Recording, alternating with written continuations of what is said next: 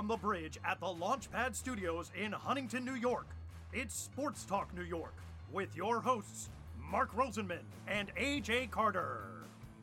Sports Talk New York is sponsored in part by Cardboard Memories, Clearview, Long Island, the law firm of Decolator, Cohen, and DePrisco, the Phoenix Tube Company, PIMS Incorporated, fueling brand performance for 30 years, Prince Associates for all your insurance needs, and Soho Table Hockey.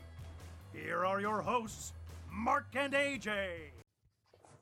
Joining us now is a man who started his basketball career right here on Long Island as he was a standout high school player at Holy Trinity in Hicksville, New York.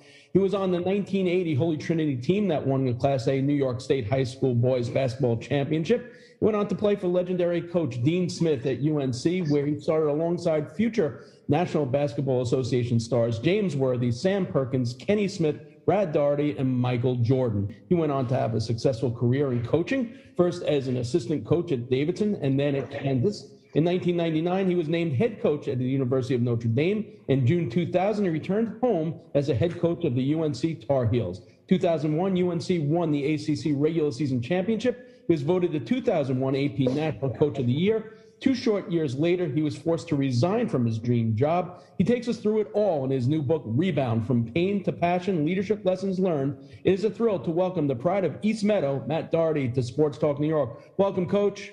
Hey, thank you, Mark. I think Frank Viola might have a little bit of an argument with the pride of East Meadow.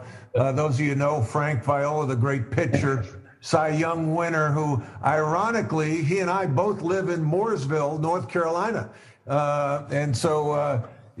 It's great to be on the show, and thank you for giving me the opportunity.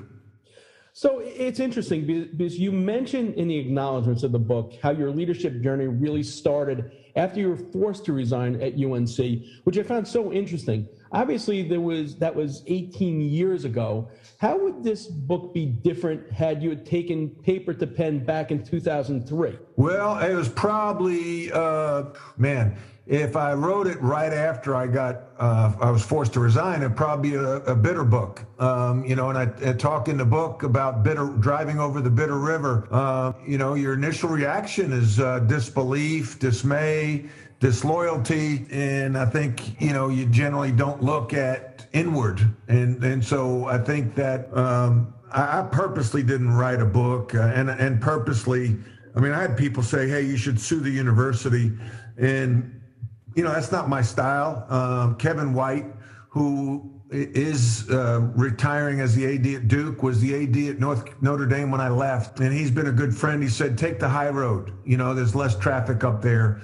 And I put that quote in the book. And that's what I try to do. So if I would have written it right away, it'd probably be a whole different slant and not worth a damn for anybody to read. So the foreword of the book was written by Michael Jordan, who saw your leadership qualities firsthand. He credits you with making him a better player. And that's pretty high praise from one of the greatest players to ever play the game. What was your reaction when you read what Michael wrote? First reaction was he should give me 15% of all his year, career earnings, right? If I helped him become the best player, the player he is, I think I should get a cut. But anyway, in all seriousness, it's so humbling, one, that he would do it. And he responded probably within 20 minutes of me texting him. And I know he wrote it the way it was written. He wrote that. He couldn't have had somebody else write it. And for him to take, what's the most important resource we all have is time. And so when people take the time to do something for someone else, that's a real gift. So I look at it as a huge gift from Michael Jordan. The book takes us through your journey and how at an early age you knew you wanted to be a basketball player. You give a lot of the credit to your parents for the support, and they showed. And you talked about your dad not pushing you into baseball. Now, he was a minor league baseball pitcher. He actually was a teammate of Tom Lasorda's, because I actually looked up his stats, which I found. How did your parents' support help you achieve your goals to play high school and college basketball? Oh, well, I think there's so many things. And, I'm a parent myself, and my son is 24, my daughter soon to be 22. And I think you give them encouragement and support and try to expose them to as many different experiences as you can. And then they pick what fits them. And I think it's important that they pick it. And then you support that. My son picked lacrosse. Growing up on Long Island, I was around lacrosse a great deal, but didn't really know the sport. My daughter picked art. You know, she's just accepting a job with Ralph Lauren in New York. She's very creative. She wants to live in New York City. I want to support that. And so my parents, you know, the best they could, they supported. You know, I played in the band. My dad bought me a drum set for Christmas. I remember, like, couldn't believe I got a drum set. And then I think after a couple of years of playing on the drums, my mom got a migraine, and one day I came home and they were miraculously sold. So no, but you know, what is your gift, right? What are you good at? What do you find fulfillment in? And then support. And that's what my parents did with me. I was obsessed with basketball and they supported it, you know, signed me up for camps, you know, allowed to adjust my schedule. I didn't have to do the dishes after dinner because I had to race to the park to get into that first game. And then showing up, like just being present, getting goosebumps thinking about it, like just knowing they were in the stands. Like you take that for granted because there's so many kids that don't have that. And so you realize that as you get older, that not everyone's parents were at every game. You know, not every parent embraced you after every game, win or lose. You know, that love and support was very powerful. You mentioned how they said that you said that you didn't have to do the dishes so you could get to the park. And I found it fascinating, the lessons you learned at Prospect Park.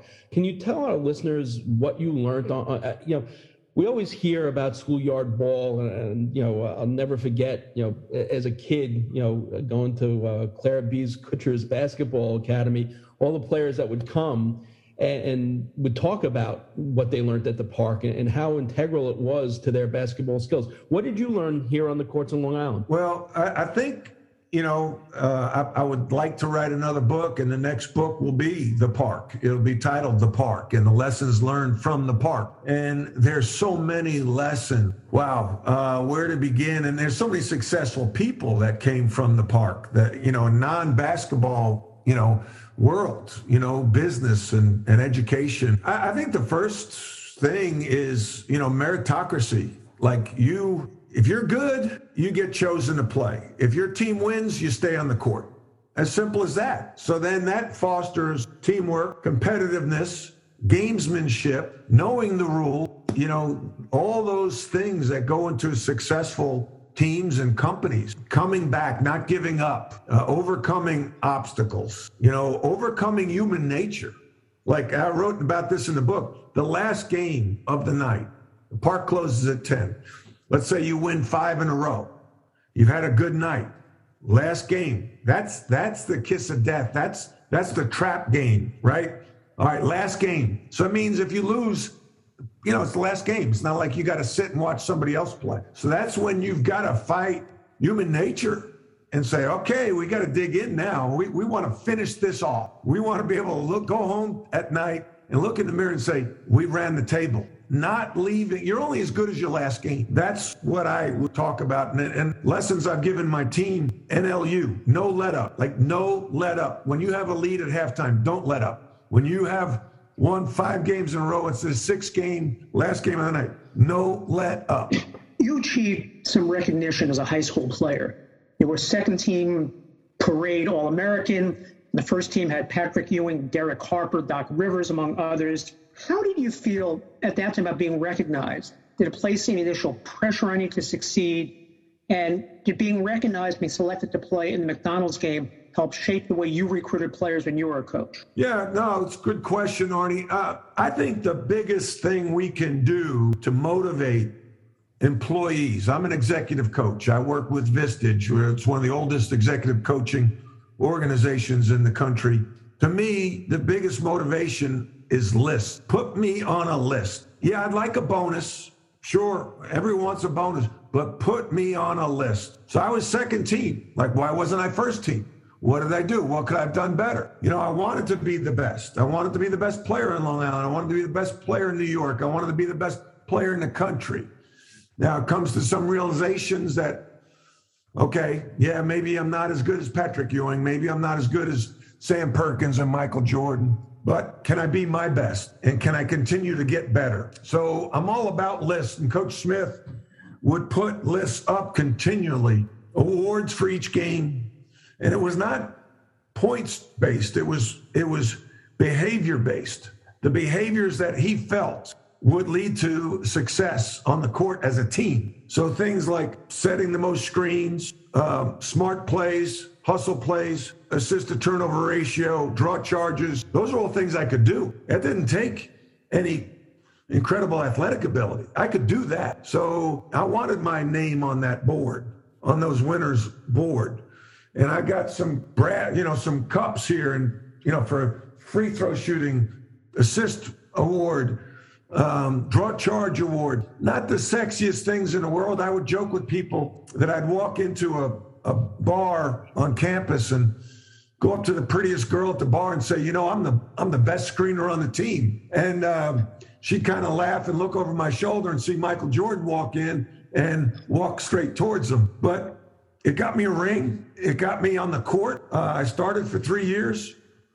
And I think those lists are so powerful. And I talk to my business leaders, like, you want to motivate people, put up a list. Who's the best salesman in the company? Put up a list. So the book also takes us through the recruiting phase and college visits. And you state in the book that your mom knew instantly when she picked you up at LaGuardia Airport that you had already made up your mind. Take us back to what you recall about that school visit and why, was it so obvious? What was the deciding factor that you were all in on UNC? Well, first of all, I think moms know their kids, right? It's like my wife with my son, like she knows. You try to, I don't know if I'd be a very good poker player, right? Fit is so important with anything. In any job, position, fit. It's not about salary. It's not about what's promised to you. It's what about fit? The culture, the system. Again, with my Vistage practice, I talk two things. You got to have a good product, a good service. But if you don't have an operating system and a good culture, you're not going to be successful or as successful as you can be. Coach Smith had both. He had a great operating system and he had a culture, the Carolina way. And that fit Matt Doherty. And so I saw that, I felt that on the visit, like I could fit into this. He would appreciate what I could do. And I felt that they'd have a chance to win a championship every year. My other schools were Virginia and Duke and Notre Dame. And, just Carolina had something else, something extra. And when I visited the other schools, classes were in session. When I visited Carolina, it was fall break, really kind of dead on campus. But I got to watch practice, and that's what really sold me, watching Coach Smith run a practice and the appreciation for the things that I already learned how to do from fourth grade on. I had great coaches on Long Island that taught me, and I embraced those fundamentals, and I knew that I could fit in well coach's program. So when I come off the plane, my mom greets me. Back then, they could greet you at the gate check, where it passed through security. And she says, "You're going to Carolina, aren't you?" And I'm like, "Yeah, I'm going to Carolina." And I'm like, 2 days later, I called Coach Smith and committed. And that choice couldn't have worked out any better. As you mentioned, your starter on the 81-82 Tar Heels team, which on March 29th, 1982, wins the NCAA Men's Division I basketball tournament, defeating Georgetown by a score of 63-62. The interesting thing is, though, after college, your basketball dreams are somewhat crushed. And so many of us watch the draft as it unfolds, and we see the players one by one go get their team hat and pose. But what we don't see are the really good players that don't get drafted or get drafted much later than they anticipated. Walk us through that experience, because it's something that I found fascinating in the book, and it's something that very rarely do we ever hear about. Yeah, no, thank you, Mark. Wow. A name comes to mind right now, Luke Garza, right? Wasn't he the player of the year in college basketball? His name wasn't called. He may make an NBA roster. And you put in all this work as a player and you identify as a basketball player. Like, to be really good at something, unless you're freakishly talented, you got to become obsessed with that, whether you're an artist, a musician, and that's not really healthy. But to be your best and to achieve at a high level, you've got to become obsessed, and that's your identity. I was identified as a basketball player, and that felt darn good. And all of a sudden, on that date in 1984, draft date, I was no longer a basketball player. Really. I talk about it's like breaking up with a girlfriend. It's like, man, we loved each other for 12 years, and all of a sudden you're telling me you don't want to see me anymore. I'm like, okay, screw you. I don't want to see you either. And so I went and worked on Wall Street, but I cried like a baby. And then the next day was the clock radio goes off. Now it's 1984. We had clock radio. Clock radio goes off, and it's on the local news. And they go right into the local players drafted. So now, like I hear for the first time, the players that were drafted. Like back then, you didn't get it on your phone, right? You had to wait till the next day or catch it on nightly news. And I remember Rick Carlisle being drafted in the 3rd round by the Celtics. And in my mind, that's where I felt like I wanted to go and should go. When I heard that, it made it even that much more difficult. I was drafted in the 6th round. I mean, they don't even have 6 rounds anymore. They have 2 rounds. So it was really kind of a slap in my face and a wake-up call that, okay, I'm not that good. Now, you have 2 choices at that moment. You could accept it, or you can fight it and try to prove them wrong. So I went to camp. I got hurt, I had a bad back, and I'm like, you know what? I don't want to hang on to basketball. I don't want to be a guy that's all they have. And that's why I went to North Carolina, because I wanted to get a good education and have a safety net if and when basketball was over. So you stated in the book how you always had that plan B, even though you felt betrayed by basketball. You work on Wall Street, and you come to the conclusion that money doesn't motivate you. What do you do next at that point when you realize, you come to that conclusion that money didn't motivate you? Well, I quit. I quit my job. I probably quit before I would get fired because I wasn't doing a great job selling bonds, and I quit and moved to North Carolina. Thought I was going to get in the real estate business because I thought, well, I like tangible assets. Like I could sell something that you can see, feel, and touch versus a bond yield. To a large extent, that's true. And then I kind of fell into coaching. I was working part-time for a guy named Ed Sockwell in a search business, and he had the Charlotte Sonic AAU team. And so he asked me to coach the team, and I started coaching this 8th grade team, and I loved it. My assistant was Charles Waddell, who's now the associate AD at South Carolina. Charles was a great athlete at North Carolina. I planned practice. I picked the kids up.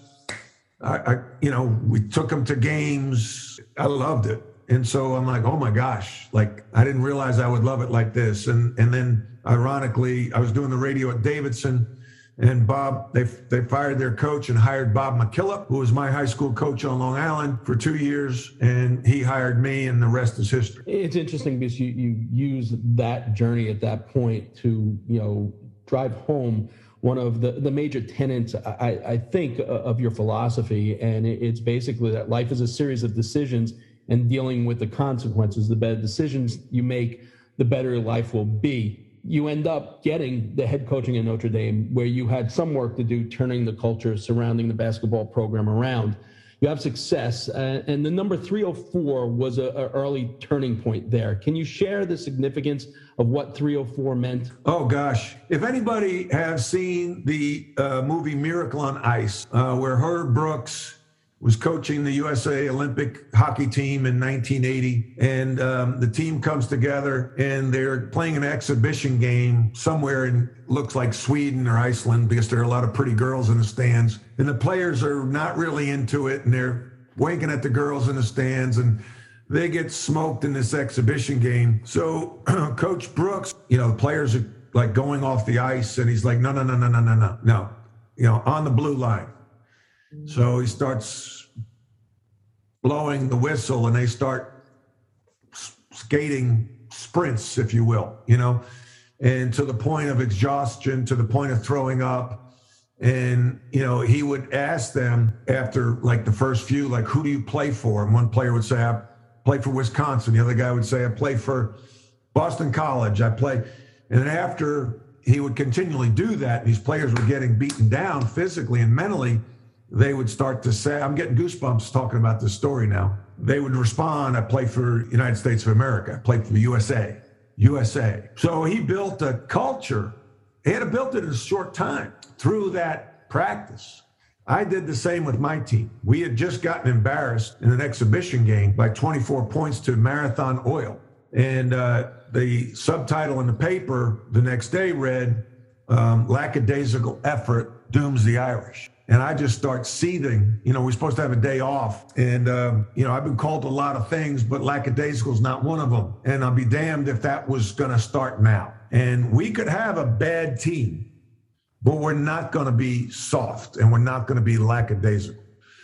So I told the coaches to get the managers to tell the players we're going to have practice, but there's going to be no basketballs in the gym. So I put them on the baseline and just start running them. And they started to get tired. And I'd get on them. I'd say, I've been called a lot of things, but lackadaisical is not one of them. And it's not going to start now. And then I'd run them. And then I'd say, I just got you guys. I raised $1 million to get a new locker room. And you reward me with this. Run them. I spend more time with you guys than I do with my family. You're taking me away from my family and you reward us coaches with this. You have Notre Dame on your jersey. What kind of pride do you have in that jersey? Run them. Guys would fall out. I'd say, get the heck out of the gym. I don't want to see you. And so one of the biggest jerk moves I did in that meeting was Matt Carroll, who was a freshman who played in the NBA, said, Coach, I'm getting thirsty.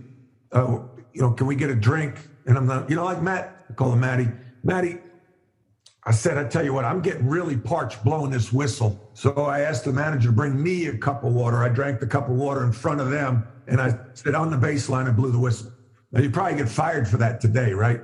Yeah. And so, but now they didn't like me for the next 4 or 5 days. I didn't like them for the next 4 or 5 days. But about 5 days later, we go and play Ohio State at Ohio State. They're ranked 5th in the country. They had beaten Marathon Oil by 25 points. The same team, we lost by 24 points. We go in to Columbus, Ohio.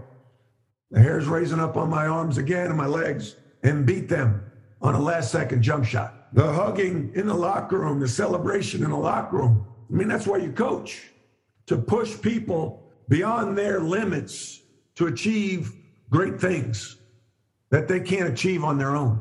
That bus ride home was magical. We get home, and all of a sudden, in the locker room on the whiteboard, there's a number 304. I'm like, what's 304? Well, that's their calculation of the number of sprints they ran in that practice 5 days prior. And that became the rallying cry that year. They put it on their sneakers, 304, 304. Pretty cool. So, you mentioned something there while you were telling the story, and you said you'd probably get fired for that today. But I guess the other question to that is that you've gone on this leadership journey after all of this.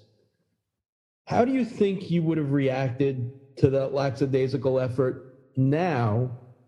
Would it be any different knowing, what you know about leadership? And would it get the same result, do you think? Yeah, I probably would have let him drink some water.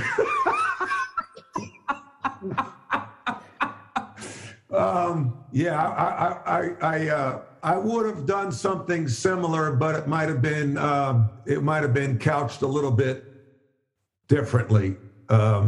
You can't not let somebody. Now it's like, I don't know how long we ran for. Let's say an hour. If a kid's asking for water, you better give them water. So you probably put water on the baseline, because I don't want to hear this. I don't want to. You got to, as a leader, you got to anticipate what's the fallout, right? What's the worst thing that can happen? Well, kid complains, parents call, the AD, you get called in, right? And if you're winning, it's no big deal. If you're not winning or your new coach, you're on notice. So I think I would have probably done the same thing, but given them water. While we're talking about things that don't play as well today as they may have done back then, if you look back and read articles about your coaching time, Notre Dame, North Carolina, all over the place, you see constant stories about your volatility, arguing with referees, throwing things, yelling at players. Looking back, do you regret that image? And how do you think, if you're doing it now, you'd handle things differently? Yeah, I think there's a fine line. I talk about this, Arnie. There's a circle, emotional circle that you're in, and each of us are in. And your biggest strength is your biggest weakness. So I was considered intense my first year because we won. My first technical, my first game, I didn't even try to get a technical. I was stomping my foot because I can't whistle. So I'm stomping my foot. The referee thinks I'm complaining about the call. He tees me up. The place goes berserk. They're so fired up because they have a coach who's fiery.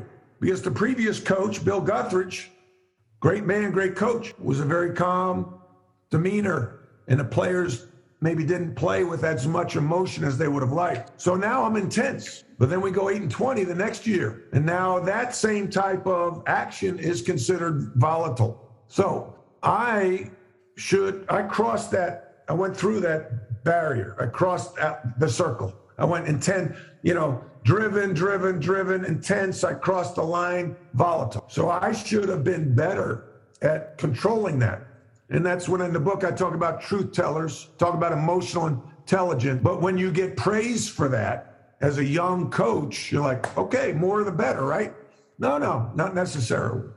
And I worked for Roy Williams and Bob McKillop. Both were very fiery coaches, emotional coaches. And that's the way I played. I had to be that way. Otherwise, I wouldn't have gotten on the court. So again, your biggest strength, your biggest weakness, I would have dialed that back a little bit and not embraced that image early in my career. So your 3 seasons at your alma mater in the early 2000s are truly the emotional spine of the book. A term that ended with your departure after the 2002-03 season. Your leadership skills as AJ were brought into question a little bit. Was it somewhat therapeutic to get this all down on paper all these years later? Yes, I think one of the biggest benefits of writing this book was the therapeutic aspect of it. I had written bits and pieces years ago.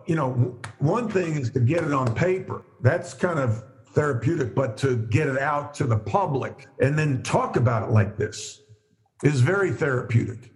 And I stressed that I did not want to make it a tell-all book. Like I didn't want to bash people.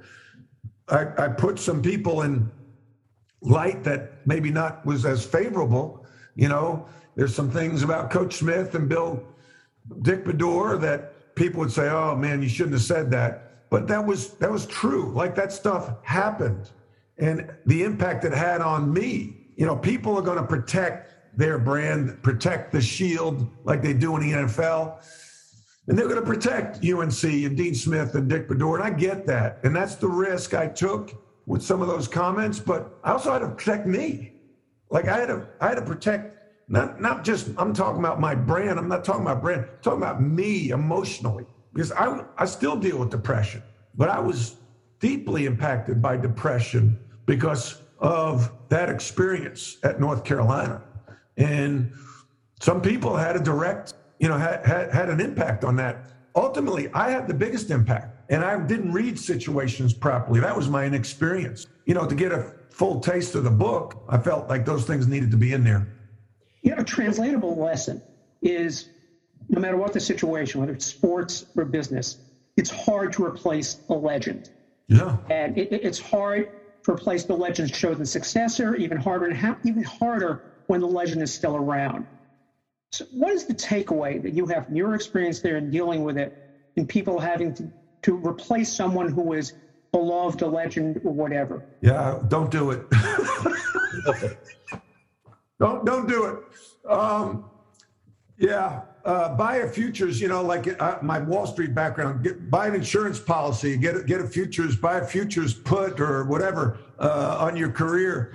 I look at like what John Shire's getting ready to do and Hubert Davis. I think they have two different, one, they've both been there a long time as assistant coaches. And I think that's helpful with the transition. The key is, sometimes those leaders that retire, that stay around, they've got an ego and their identity is wrapped up into that job. And, it's hard to give the next person credit, just human nature, because now it makes sometimes if they're insecure, and most successful people are insecure in some way, shape, or form. Sometimes that's why they're so successful, because that insecurity has driven them to the success. So all of a sudden, it can be difficult to have that person around. It takes a rare individual. And so I think understanding who you're replacing in their role moving forward is huge, but it's hard, man. It is hard. It's easier to buy a good stock that's beaten up, like Notre Dame, and try to make progress than it is to buy a stock that's at an all-time high and make it better. Well, it's also interesting to note that you're forced out 2 years before your recruits win an NCAA title under Roy Williams. Was there a sense of personal pride that you kind of laid the foundation for that title, even though you weren't there to see it through? Yes, 100%. There's a pride to this day. And I don't even have to bring it up. At least once a week, I have somebody tell me thanks for that 2005 championship, either in person or social media. And so, yeah, my staff and I take great pride in that. Doug Wojcik, Fred Cordoban, Bob McKinnon, David Cason, we put that team in place. We were, as I talk about the Presbyterian Church, how they go about replacing the pastor, they hire an interim to clean things up and to get it on the right path so the new guy doesn't have to make any drastic changes.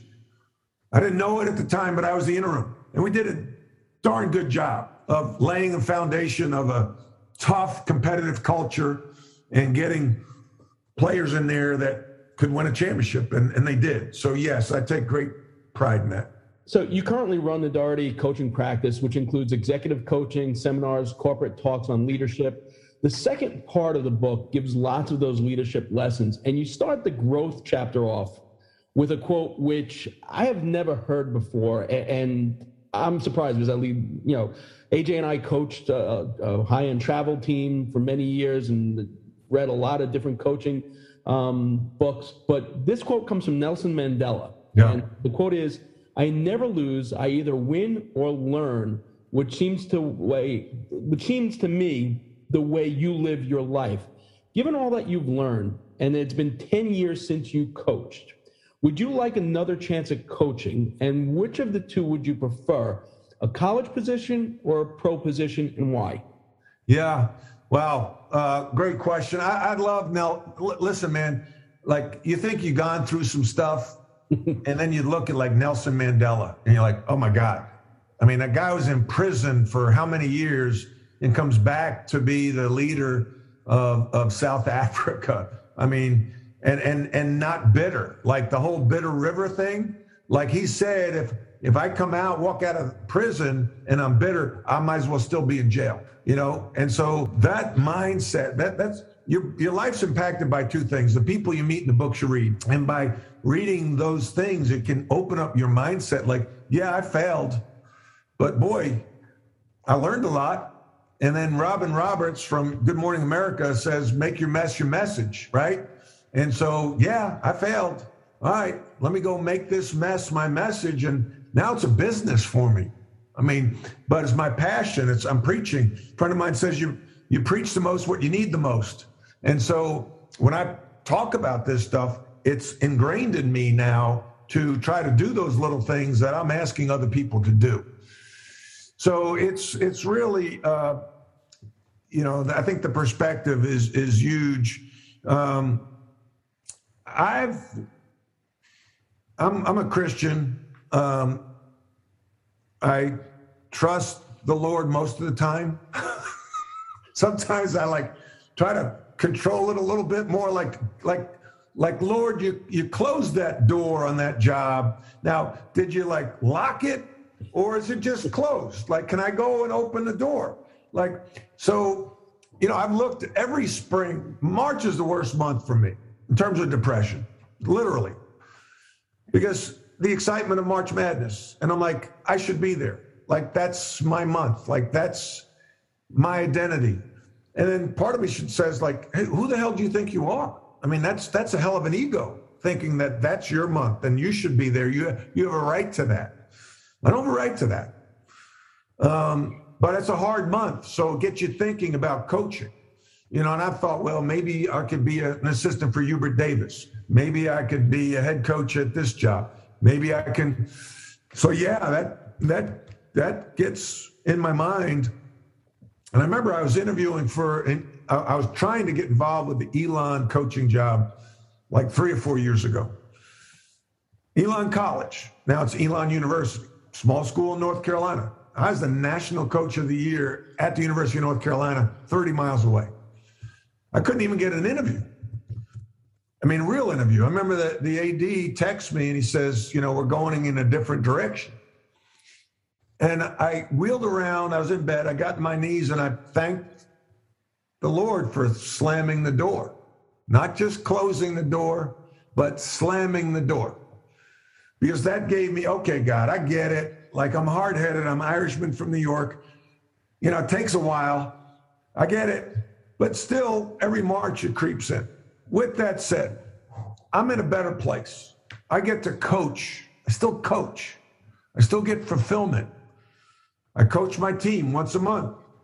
We meet 15 to 18 CEOs, and I coach them individually through the month. And I get off a call, and it's like just as rewarding when I was working with a player in their jump shot. I was watching film with them. You still get that same feeling. It's just not as many people watching. But there's also a benefit to not as many people watching, because I don't have to worry about the politics of the job as much. I just do what I do and enjoy what I do. And I don't have to go to a post-game press conference. I don't have to deal with AAU coaches. I recruit. I go business to business. I'm going to not business to customers. I'm going to business, really, and dealing with a clientele that's very professional, that when they say no, it generally means no. When they say yes, it generally means yes, as opposed to dealing with a lot of the AAU coaches and the parents that you have to deal with, especially in today's game. Where's the best place for people to get this great new book? Well, they can go to the website, rebound-book.com, and they can order it through me, especially if they want a signed copy. And that's $19.50, or they can go to Amazon and probably get it a little cheaper and maybe quicker, but they won't get it personalized. So either way, it's been, Amazon had me listed as a bestseller, very flattering, feels good. And to be able to do something like this with you guys, I appreciate the opportunity.